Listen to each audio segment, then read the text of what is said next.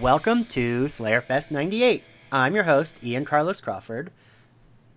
And today I'm joined by special guest co-host Adam Sass, who's a regular Scooby on here and also a YA author. Yay! Yay!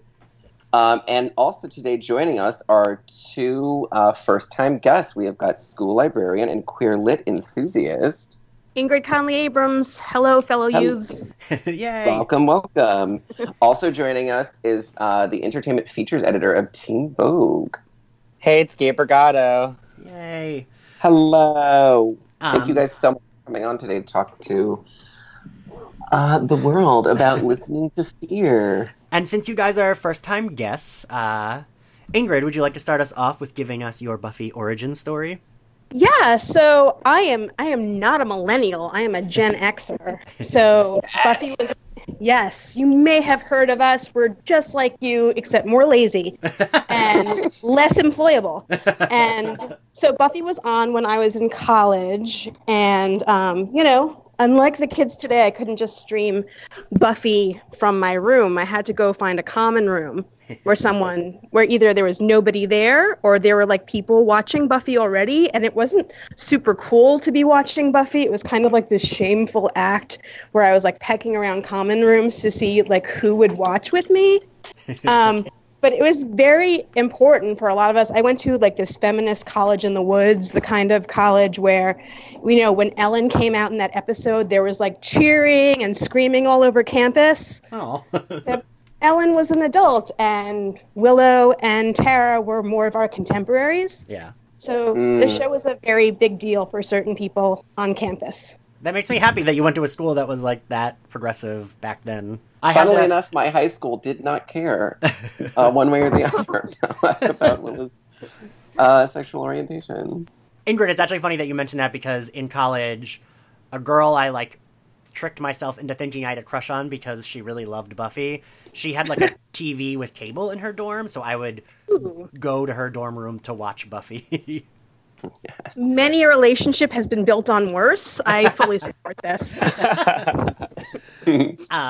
And Gabe, would you like to give us your Buffy origin? Yeah, so it's kind of like spotty all over. I remember being pretty young and seeing the episode from season 1 about Amy and the witches and her mom and everything.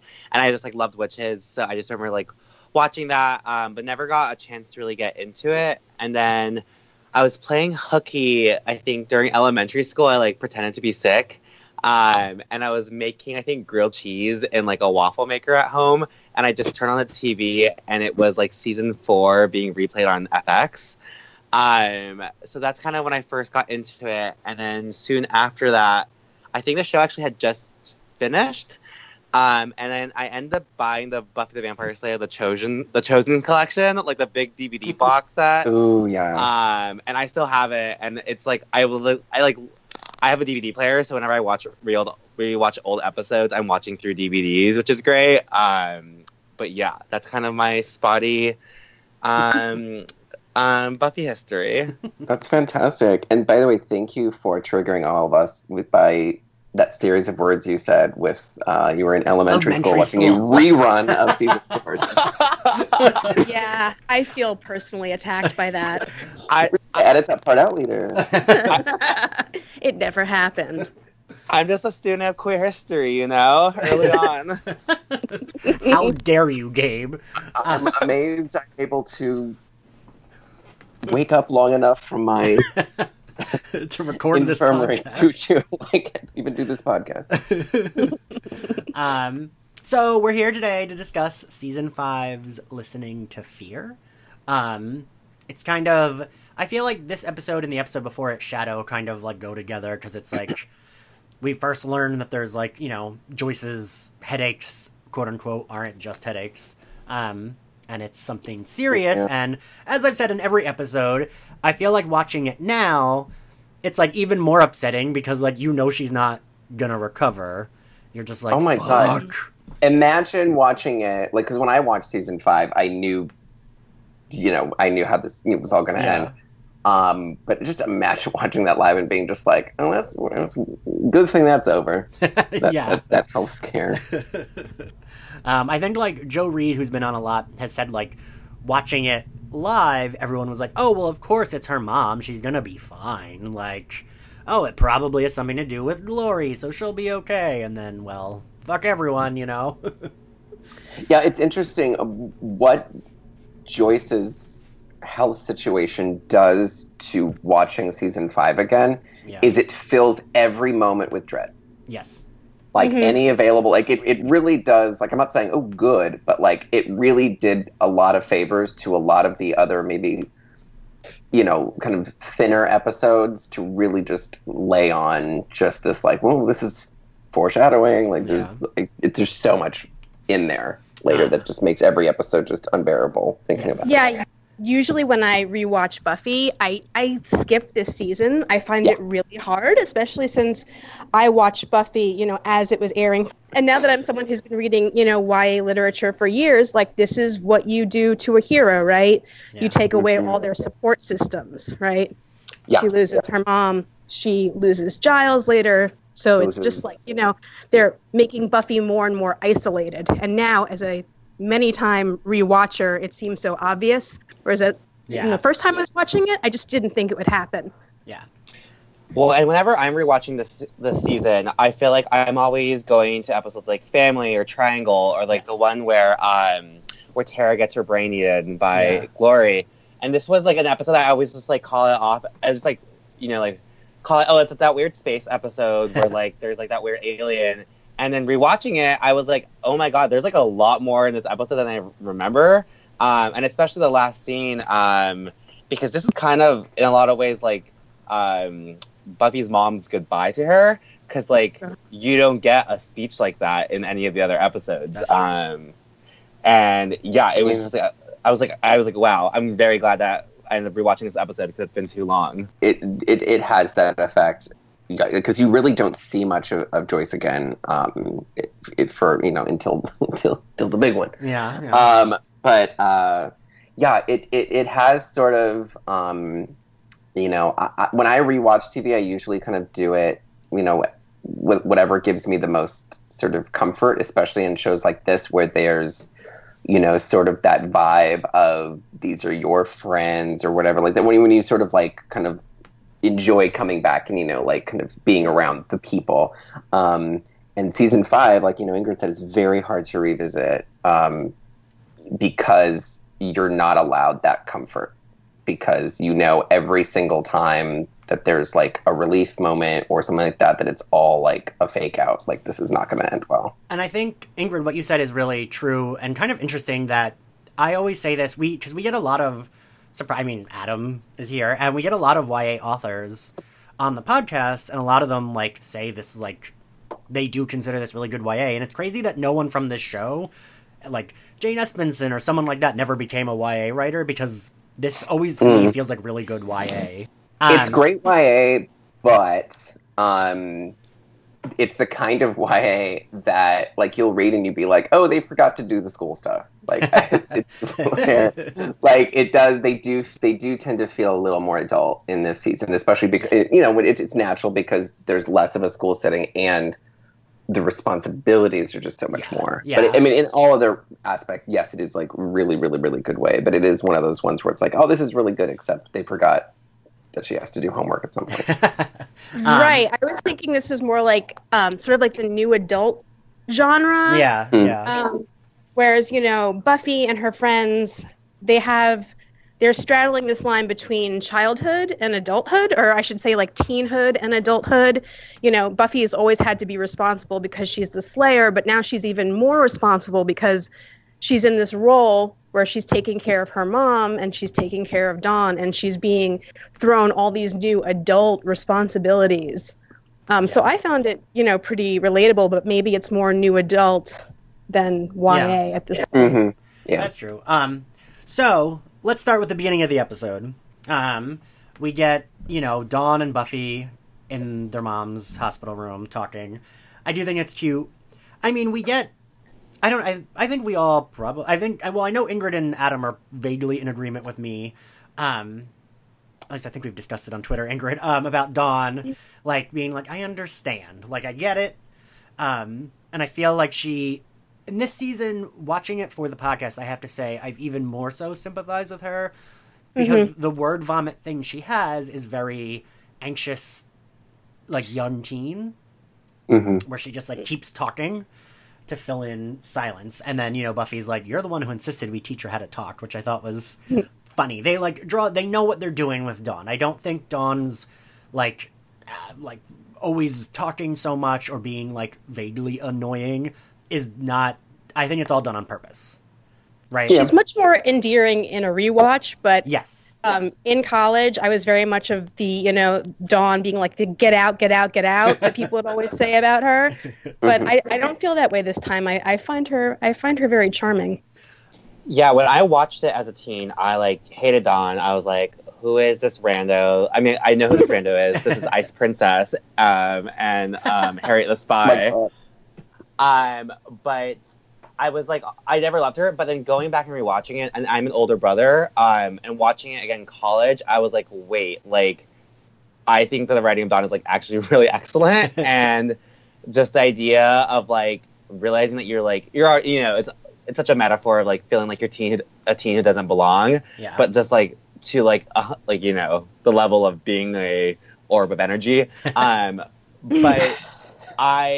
the more and more I watch it, like, I appreciate Dawn so much. And one of my favorite episodes over the years has actually become the episode in season 6 where she accidentally wishes that everyone stays home. Because it just, like, makes me really, like, it really gets inside of, like, the head of a teenager who, like, doesn't have a lot of peers who are her friends, or a lot of peers who are her age.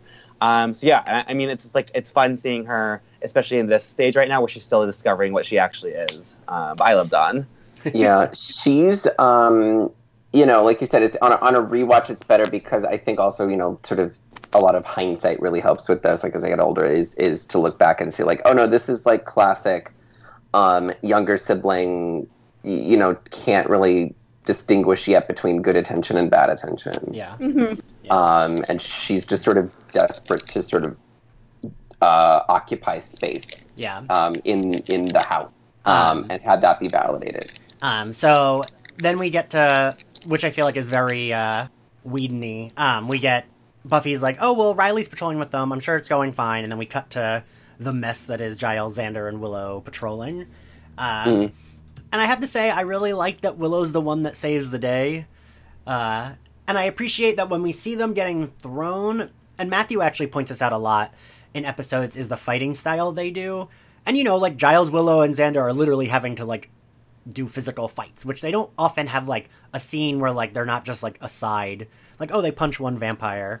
And I like that when Willow's getting thrown around, she's, like, flailing the way, like, any of us would be flailing if we were trying to fight a vampire. I don't know, but you know what I mean? Like, the way, like, a human person who's not a vampire slayer would be flailing about, but she's still the one that, like, slays the vamps. And I really like that. And, like, she's so cute when she's, like, super excited about it. And then she's like, oh, that was so exciting, except for the part where I was terrified. And then she falls over a little bit. Yeah. I mean, they're keeping the Willow in there, but they're definitely building slowly this image of her as a very capable, almost aggressive person. Yeah. As we'll, like, eventually, towards the end of the season, get to sort of really witness that darkness. Yeah. And I put in my notes, it feels like, even though Anya and Tara also aren't big fighters, no one else there is, and I'm like, why didn't they bring them? But I guess they really seem so helpless in that moment. Like, right? You know, like, Riley cops out on them, and you've got, like, 2 scrawny teenagers and an old-ass school librarian, like, beating up vampires, and I'm just like, Riley, you're so irresponsible! Basically. Well, because the vampires have that supernatural combat skills. Yeah. It's not, you need somebody who has combat experience. And then so we get a lot of the hospital. It's like all the Buffy scenes are very, like, oh god. I said to Adam before we started recording, like, it's not quite enjoyable to watch those scenes, but they're good. Like, they feel real. And, you know, it's I think so hard knowing what happens, like, watching the, like, oh, Dawn gets into the hospital bed with Joyce, and oh, hey, Mom, we're getting through this, and it just is so like, it's such a point of innocence. Like, it's just like, please, you don't understand what's coming. Please, Beth, get out of the bed. The tone is all wrong. Everyone just leave Sunnydale. Like, everyone leave. So then we get, which I think is really cute, and actually a point that, as the show progresses, not only does Willow become more like aggressive, and by the beginning of season 6, she's kind of like the leader once Buffy's not there. We get Willow Willow's the only one that really like visits Joyce in the hospital. Because I think also as the season progresses, Willow and Buffy naturally become better best friends. And I almost feels like Xander is, they love Xander, but he's not the best friend. The best friends are Buffy and Willow. Yes. And I kind of like them doing that with, Willow comes and she's trying to be optimistic. She's trying to be very Willow about it. And she has the like silly beer hat that she brings for Joyce. But then, Joyce has one of her freakouts and it's like, oh God. I'm reminded that Willow is Jewish, which is something we would always, my family is Jewish, and when I would come home from college and watch Buffy with them, we would always joke that Willow is not Jewish. Like, she's not a Jewish person. I don't know what kind of fuckery is going on in Sunnydale, but no, she's not. But Sarah Michelle Gellar and Michelle Trachtenberg, both Jewish. The Slayer is a Jewish person. Wait, Sarah Michelle Gellar is Jewish? She sure is! I didn't know that. And Michelle Trachtenberg. Huh. Well, yeah. My God, all right, great. You taught me something today, Ingrid. Oh, if you need to know who is Jewish and who is gay, I can help you out at any time. Anytime. This is all I think about. But yeah, I mean, she's always wearing that cross, but the Slayer is Jewish, and Willow. No, yeah, that's funny. No, Jewish people don't buy beer hats. It doesn't happen. Ingrid, that's funny because it's like my mom. My mom was born in Puerto Rico. She knows every celebrity that is even remotely Puerto Rican. The other day, she was like, "Oh, did you know that Sunny Hostin from The View is Puerto Rican?" I was like, "I did not know that, Mom." Then we get a really cute Willow and Tara rooftop scene, which actually I had completely forgotten about, but it's actually pretty cute. Them just like being adorable. And this episode also gives us a couple of shots. So there's this rooftop, and then there's, the Queller Demon where it crashes. It gives us like two new environments, which the show doesn't normally do. Normally it's like, especially this season, it's like the hospital, the house, or the magic box. That's it. And Glory's apartment. Don't forget that one. Right, yes. Well, Glory's like a beautiful, mansion apartment. Yeah, I think the rooftop scene is really cute, and it's also more heartbreaking because also I'm like, oh, Tara's gonna die in a season. Fuck, like... You just, I don't know, for some reason, from season 5 onward, you just become so aware of everyone's impending doom. Yeah. Like, you're not, it really ends at season 4. That sort of feeling of like, we're all in school, and everything's fun. Like, it there's like season 5 onward, you're just like, anyone can die, it's gonna happen soon, like, there's only 17 episodes left with this person. Like, it's weird how that activates. I just love that, like, it really shows how big of a troll Tara can be. When she's like calling the different constellations, things that are definitely not real. And I was second guessing myself. I was like, oh yeah, the pineapple, whatever. And I was like, wait, no, Tara's lying because she always does this shit. But yeah, I mean, well, I love the shot of them standing and then you see the shooting, you see the meteor coming down. Yeah. Isn't that like used in one of the? I feel like it's used either in a lot of fan-made vids because it probably is. Or in one of the opening credits for a future season. I'm not sure. But I just love that shot of them on the roof with the falling star. Mm. Yeah. I never thought of Tara as a gaslighter, and now my world has also changed. But she does. I chalked it up to her backwards homeschooling. I was like, oh, poor thing. She did not go to public school. This is what they taught her. That's also true. That might be right, actually. I promise you, Amy Adams is pointing out pineapples in the sky. It's a rival, but next to the pineapple is the Jesus star. I also wanted to point out that I really hate the Queller Demon. It's like gross, and I just hate it. It's really creepy. It looks like a giant cockroach, which clearly it's supposed to, but that's why I hate it. Yeah, like most should call it a mean puke baby armadillo. It's just a mean puke baby. With, like, fangs and... I also love that we get more... I almost wish this episode had been Buffy dealing with Joyce and the Scoobies dealing with the Queller Demon. Because I do love that, Riley does come with them. They go to investigate. I love the scene of him pulling the gross slug juice out of the guy's mouth, and all of them are like, bleh, bleh. Because, like, it shows that, like, none of them really, without Buffy, they truly don't really know what they're doing. Like, I feel like Giles kind of does, but he's not used to having to do hands-on stuff. And I like when my favorite episodes are when Buffy doesn't know what she's doing. Like I love when it's acknowledged that she's like, "Whoa, this is gross. Whoa, what is this? Who are you?" Like I prefer those over the like hyper competent. I know exactly what to do in the situation. Buffy. Like her learning as she goes, just know how to like overcome something. And and I do like that Willow numerous times is like, we should call Buffy. Can we call Buffy yet? No, we can't call Buffy. Like, they are really trying to pick it up for being, not having super strength or super fighting abilities. They're all, like, doing the good friend thing where they're like, no, she has to deal with this. And even Tara says, like, no, like, her real life stuff has to come first. Which, I don't know, they're such a good family and I love them all so much. I wanted to point out, I don't know, Gabe, I know you said you watch it on DVD. I watch it on Hulu. When they all leave and Riley calls the initiative, on Hulu, there's very clearly a person standing at the edge of the screen, like with a jacket. But Hulu has like is this that thing ratios. Where they widened the frame? Yes. Because I was watching it and I was like, oh, is that Willow still standing there? And then I rewound it and was like, oh no, they all walked away. That's like a crew member standing at the edge of the screen. That infuriates me. Like, I don't know, like, it's been like years where people are realizing that this is happening. You're still seeing these shots where there's like an Aquafina bottle left around in the corner. It's a very popular Sunnydale water. Right. Oh. I also do we think the desert wooded area is actually like a location or a sound stage? I couldn't quite tell. I don't know. That big gash in the ground did not look like it was organically made. It looked like it was sort of plopped down. Yeah, I was wondering about that. I was like, I wonder if this is like a backlot thing or whether it's honestly, I'll tell you, 90% of stuff is not location. Like it's or they like brought it specifically there. It's probably like I said. So we get then we get more of Joyce.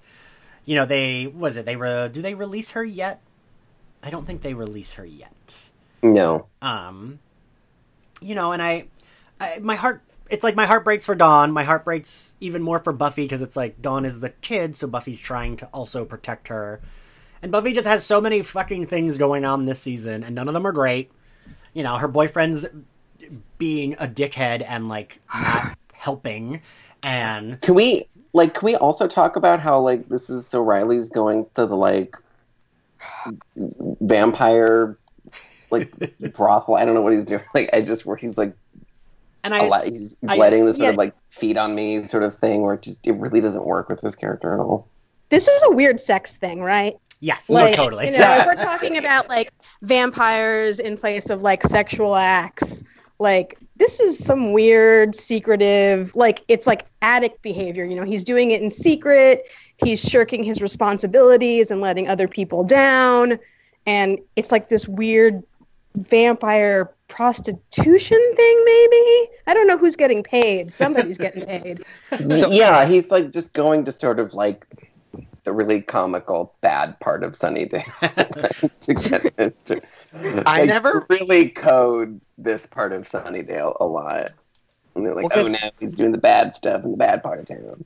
He's in like a condemned building for this episode, right? It's not like the bar this time. Like, I don't know. I always read it not as like a sexual thing, but as like a weird, like, I'm this boring white dude and I want to feel something, so I'm going to harm myself situation. It's a little bit of that. Like, that's kind of how, like, the Hoyt character in True Blood eventually got.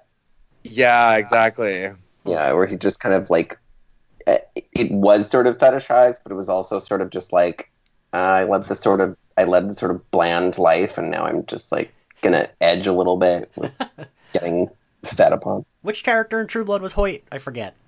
Hoyt Jessica's was man. Yeah, Jessica's dude who had the mama who was like. Oh, right. Okay, Jessica's the redhead. Yeah. Okay, yes. Okay, I remember that.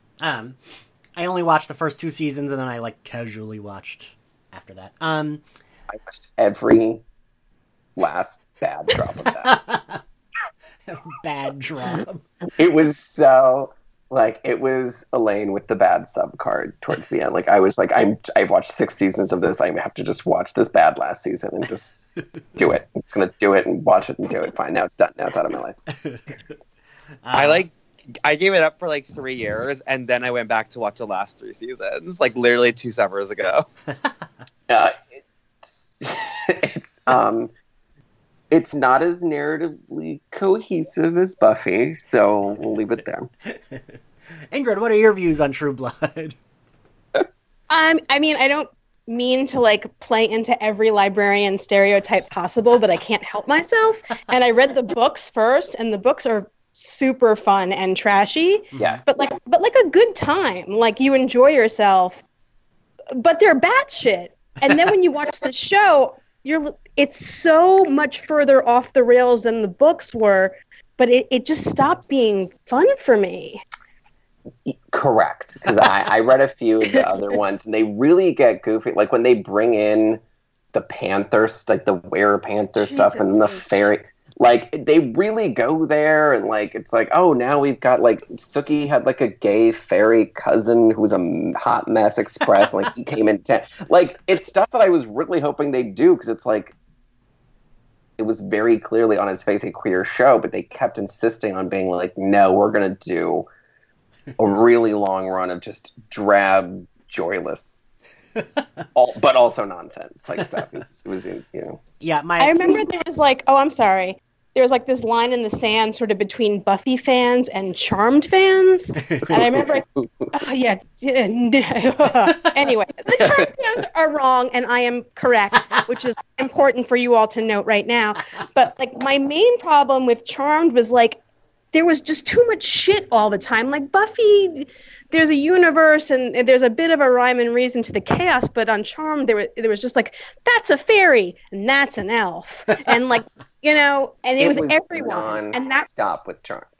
Yeah, Jesus, and you watched it for the clothes probably, but True Blood was the same way. Just like not everything can be magical. There has to be like a Xander there. Every single person by the end of it was like. And there were so many switchbacks, like they made. So Bill was a god, and then God was like, and it just went. And then he was back to a normal vampire. Like it was so like you couldn't just jump in the middle and even vaguely understand who was who. Yeah, whenever I would like casually watch an episode, I'd be like, well, I have no idea what's going on anymore. And the whole last season, they just decided for some reason to do like vampire metaphor for like HIV. It was very unwise. Oh, jeez. No one asked for that. And they called off Rutina on episode 2, and after that, I was very upset. She clearly wasn't even on set for her death scene. She dies like off camera. Yeah, in like a garage. Yes, they took a shot from the end of season 6, whip panned away. You heard a staking, and then like the next morning, they were like, "Oh no, they killed her! I can't believe they killed her! Oh my god!" Like it was, and then it was. Moving on. Oh, sorry, we've hijacked. This is now. Oh, that's fine. Yeah. We just saved a lot of people a lot of time with Charmed and True Blood. This is a public service. We can help. Correct. But I think once you get to the end of season 4 of True Blood, I think you're fine being done. If you really want to. It's actually funny because my mom shares the same opinion as you, Ingrid, and you, Adam, because my mom read the books and she would be like, "Oh, they're fun." And then she was like, the show isn't quite like the books. The show was like, what if we took this fun thing and we just didn't have fun with it? Anyway, back to Buffy. Oh, yeah. So then they do release Joyce. I'm not sure. The timeline in my notes is a little fuzzy. But Giles and the gang goes to the University of Sunnydale Library, which I didn't even think we saw ever again after season 4. We saw it in season 7 in Conversations with Dead People. Yeah. Right. But like rebuild. Yeah, I don't think it was the same set. It's a really nice library. It's not lit. It's pitch black in there, but the hospital's also pitch black all over the place. So I think that's just their aesthetic in Sunnydale. Yes. Yeah. I actually put in my notes in all caps, this episode is too goddamn dark. But when they get to the house, it is like on purpose because Joyce is complaining about the lights. But they clearly wanted to have the Queller demon in a probably not great, cheap-looking costume. Disguised in the shadows. I'm sure it would be a lot less creepy if that thing was crawling around their house with all the lights on, because then Buffy would very easily vanquish that fucking thing. Like, who washes dishes in the dark? Who listens to the music she was listening to? She is trying to have a good time with that, like, dance music. But, like, old lady dance music. She was just trying to cover up the fact that she was sobbing over her mom having a brain tumor, y'all. She wasn't. I can't. Yeah, it was. It's that funny. Crying in the closed captions, it says like loud Spanish music plays. You need to get that like as a reaction. In Sunnydale? There should be, considering it's like LA area. Also, that reminds me of 30 Rock, Ingrid, when Tracy Jordan's like, "Why aren't there any Puerto Ricans on Star Trek?" That's correct. Yeah, so I actually think once we get the Queller demon in the house, that it weirdly does something it hasn't done in a while, where it kind of plays on horror tropes. You know, like her walking around the house in the complete dark and then like picking up the knife slowly all reminded me of like Scream. Oh my god! It reminded me of season 2 where they used to just get really more. Yeah. Like they didn't give as much of a fuck about like doing the like. Oh, what was that? Oh, it's just a cat. Like kind of stuff like that would be like where they do the like really horror movie cuts and like the Ted episode where it was just like, oh, he's standing behind you. You were talking about it. Yeah. And like all that sort of thing. I would also like to take a moment to say that when Buffy's crying washing her dishes, I fucking cried watching it. It was just, I think the episode before this, when Riley's like, you can let it out, and she's like, I can't because it'll never stop. So she has like this private moment where she's like, I'm going to turn this music up and I'm going to fucking cry my heart out while no one's looking and then get back to like helping my mom and my sister. Her isolation is so palpable in that dishwashing scene. Yeah. And, you know, you start to see in Buffy that, you know, there's all this, like, scary shit out in Sunnydale with these demons and these vampires. But the thing that's, like, frightening Buffy to her core is just, like, these everyday real-life tragedies, and she can't save anybody. And that, to me, is why she's just so utterly alone in that moment, is she can't do anything. Yeah. Yeah, there's no magic. There's nothing. There's nothing to slay. And something that I wanted to point out that was earlier in the episode we didn't talk about is that she doesn't tell Dawn that Joyce might be like having some weird side effects from the tumor, and like kind of like isn't fully honest with all the health concerns, which I think was just a really interesting thing because the entire season, like, she's trying to protect Dawn by keeping her from the truth, both about the actual situation with Joyce and also like about who she is. And it's just like, as the job of a slayer is being completely alone, it's just like really drives that shit home. And I was like, wow, like this is a moment. Yeah. Yeah. Honestly, like if I could, and I'm not even joking, I would create like a Tumblr that was just like people crying while trying not to because they're trying to do some mundane chore.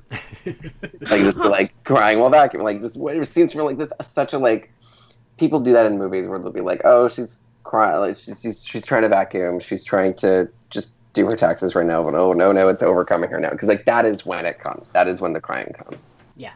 Oh, It never comes when someone says, hey, it's okay, let it out. It always comes when you're just trying anything to like, you're just trying to distract yourself, and that's when it just like comes knocking.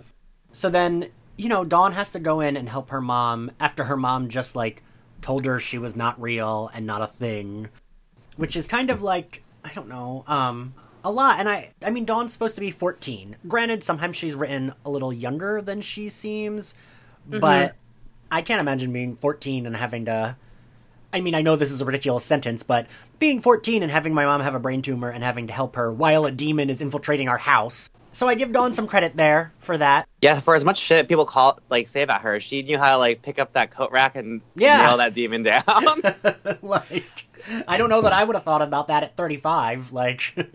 Because I was like, wait, how's this scene go again? I'm like, does she scream for Buffy and Buffy comes and saves her? I'm like, oh no, she actually does something. Yeah. And is able to help for a moment. Also, even though she is hurt by it, clearly when Joyce calls her a thing, growing up, if I was 14 and my mom had said that to me, I would have not handled it that cool. No. Yeah, no. It would have been full stop everything you're doing, everyone put that down. I'm going to now scream at everybody and storm out and do something really wild.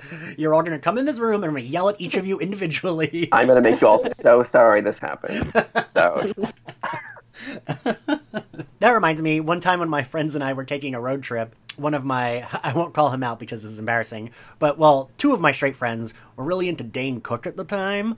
Oh, no. That's embarrassing. Yeah, so I won't say who it was, but they were really into... And to be fair, it was when he had just come out, but I still hated him immediately, because duh. And I was, so cranky from our road trip, and I had to, go to the bathroom when we were on the highway, and I was like, I'm gonna pee my pants, blah, blah, and they were like, well, we're gonna put on Dane Cook. And I was like, if you fucking put on Dane Cook, I'm gonna personally insult everyone in this car! Because I'm a really pleasant person. But yeah, so I imagine at 14 I would also do the same thing. So then we get Spike's one scene in the episode, which I do like, is that he was stealing from the basement. But also, I assumed that he was stealing Buffy things because he's being creepy, right? That's the implication there, right? Yeah. Yeah, he's not actually just stealing. Right, he's not actually just stealing for stealing purposes. He's stealing for not that it's okay to go into a vague friend's house. I mean, their relationship is so weird at the beginning of the season because they're kind of friends and he kind of helps them sometimes, but he's obsessed with, I don't know. I was really struck in that part that Buffy just attracts the worst men. I mean, you think that Riley, she's like Carrie Bradshaw, and that every one of her boyfriends is just the worst. I'm not an Angel fan. I call him Angle. I don't care for him. Send him off to where he belongs. I call Riley Blucas. You think he's going to be okay, but Blucas turns out to be totally intimidated by everything that Buffy is, right? That's why he's melting down and being, sucked off by vampire prostitutes. And then she's got Spike, who's he's a criminal. I mean, yeah, he's just a creep. Literally the only non-awful person she's ever dated was that gay guy in season 3. But he dumps her right before prom. I know, that's the thing. It's all so bad. But that's the best thing, yeah. Even attractive. Best one. So I also really like James Marsters' acting when the Queller demon jumps on him.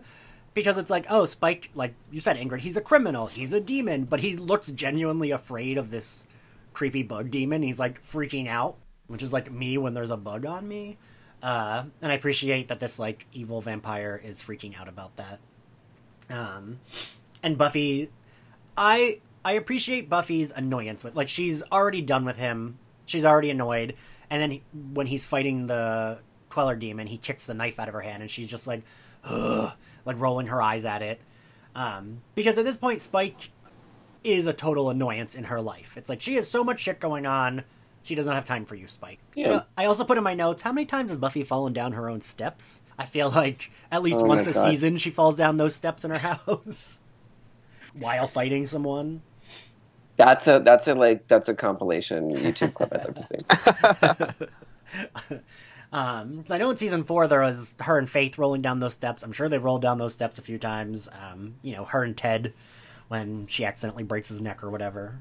They've replaced that coffee table 9 times. Oh yeah, totally. Oh, the coffee table. So she kills the demon, blah blah blah. It's really gross. She stabs it. Then we find out Ben has some relation to Glory because we see him talking to her minion. And I also just forgot because I didn't put it in my notes. It's supposed to be that Ben called the Queller, right? Mm-hmm. Yeah, he was trying to get rid of all of, like, he was trying to get rid of the, like, mounting number of, like, victims of Glory's bean sucking. As you said, I've always had to, like, clean up Glory's messes. Right. And also, like, shout out to Ben. It looks like he's wearing highlighter, but I think just his cheekbones are just so high. Yeah, they're just little apples right there. But I think the fact that you're a little confused about that kind of speaks to a lot of what goes on in this season, is that people who've rewatched it a million times are always still like, wait, what just happened? Why did he do that? Did he do that? And, you know, I've seen this season maybe 7 times. I still don't fully understand what the hell's happening. Well, because you're under Glory's thrall and she's making it so that you can't totally understand what's happening. Fucking bitch. So then we get the scene that really kills me, is Buffy and Joyce in Joyce's hospital room, and Joyce realizes that Dawn wasn't real. And I kind of think, I mean, Adam, I think you said at the beginning of recording that this is one of the last big speeches we get from Joyce, one of the last big Joyce moments. And yeah, I think Gabe said that. But, Gabe. That was something that was, I mean, this is supposed to be the fake out that she's fine. Yes. I think this scene is, it breaks my heart. And I do think it does a good job, you know, without even, maybe this is like one of the first times I thought about it, but I think this is why Buffy's so insistent that at the end of the season in The Gift, when Giles is like, if she starts, we have to kill her. And she's like, if any of you go near Dawn, I will kill you. And I think it's because this is like the last big conversation she has with her mom, is that she promises to protect Dawn like she's their own. And that's what Joyce specifically says. And, God, I'm getting teared up. And then Joyce says, like, oh, my sweet, brave Buffy, which, oh boy. Yeah. And I kind of think that's the moment when Buffy becomes obsessed with, I have to protect Dawn.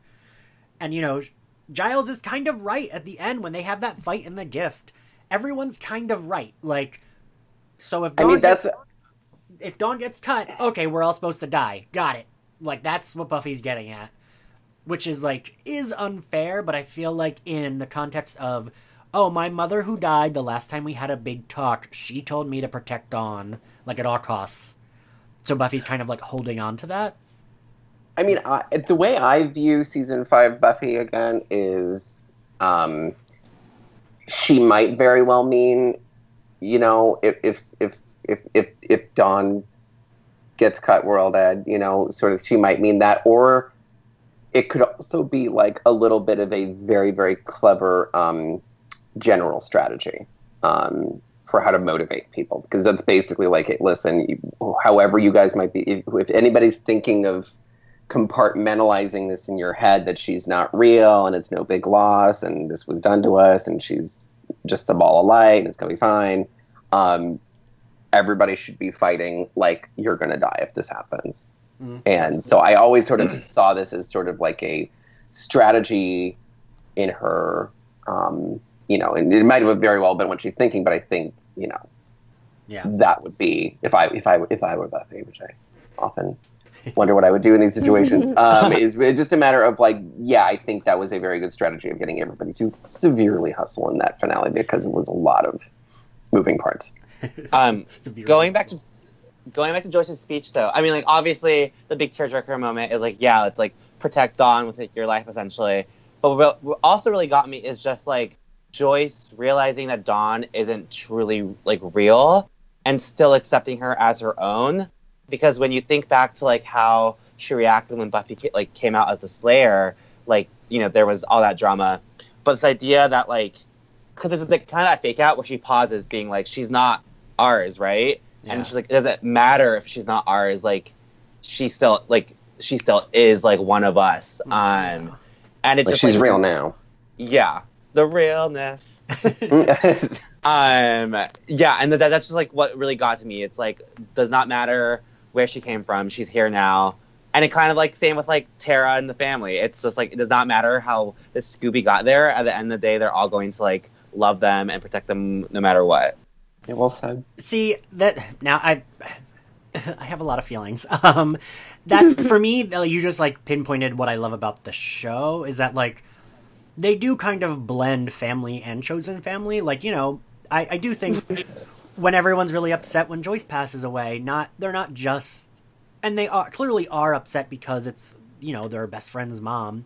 But I think they all did care about, you know what I mean? It's someone they cared about. While Joyce is Buffy's mom, she's kind of part of their chosen family as well, like for the Scoobies. And, you know, it's crazy to think like, oh, well, Dawn is her daughter, but like isn't her daughter, but she's still accepting her because she feels like Dawn is one of their own. And, you know, family's a theme of season 5, and they really, really, really drive that home like every other episode, which I don't mind because I like that. I don't know, I feel like all of us as like queer people understand like, oh, you know, that is really important, chosen family, and people that you look to as family members. And I don't know, I love that. I love that that's what they're doing this season. When all of this crazy shit is going on, they're like also saying, look how much they all love each other. Yep. Mm-hmm. All right, so I think we've arrived at the end. Ingrid, do you want to give us your favorite scene? That was... I was like, no, wait a second. Please don't make me.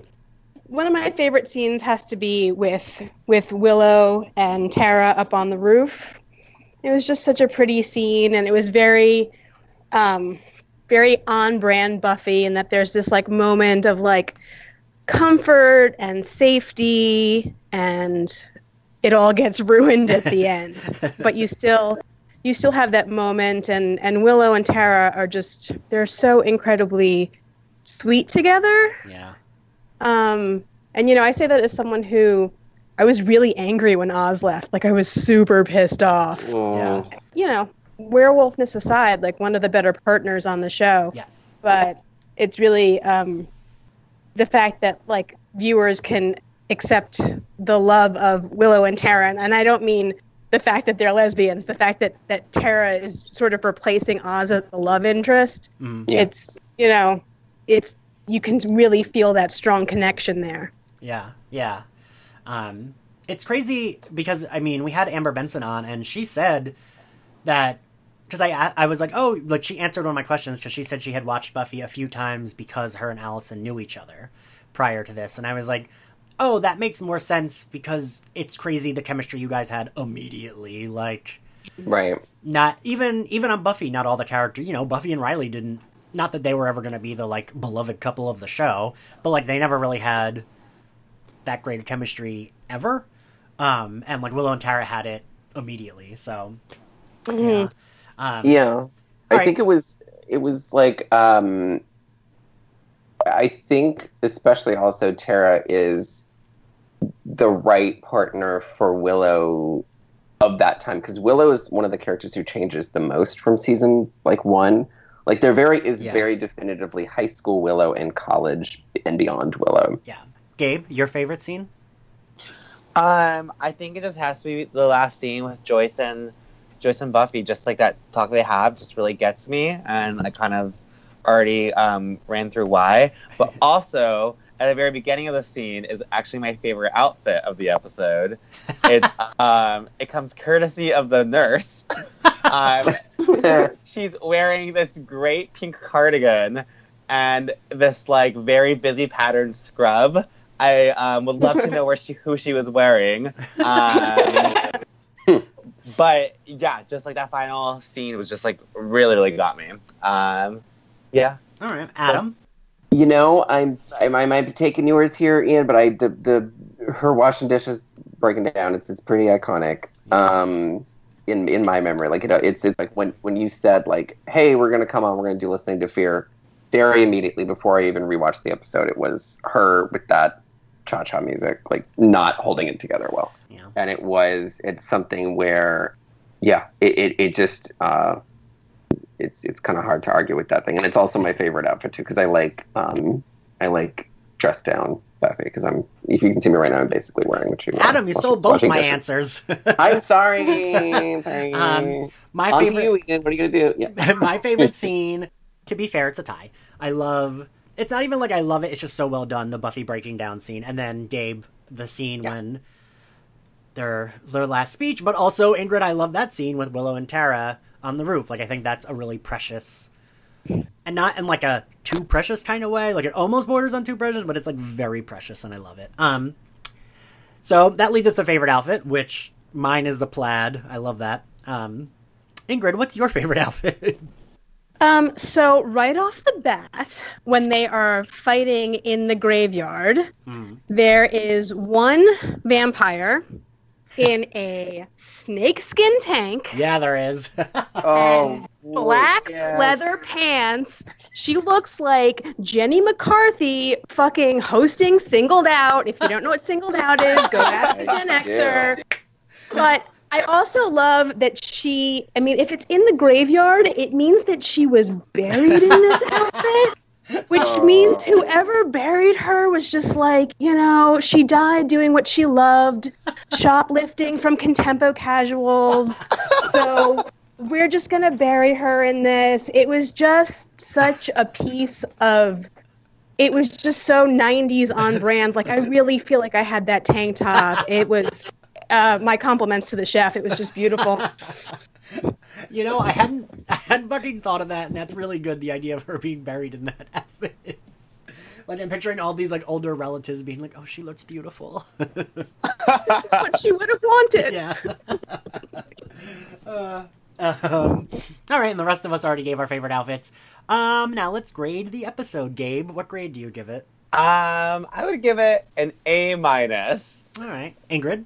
Watching this show, I always sort of had a problem with these kind of, I call them like in-between episodes where you don't really get to see the big bad. They sort of take you aside for a little while, which were never my favorite the first time I watched them. But Christine Sutherland is acting her ass off. You can't help but just give it an A+ because she's incredible. She was really wonderful.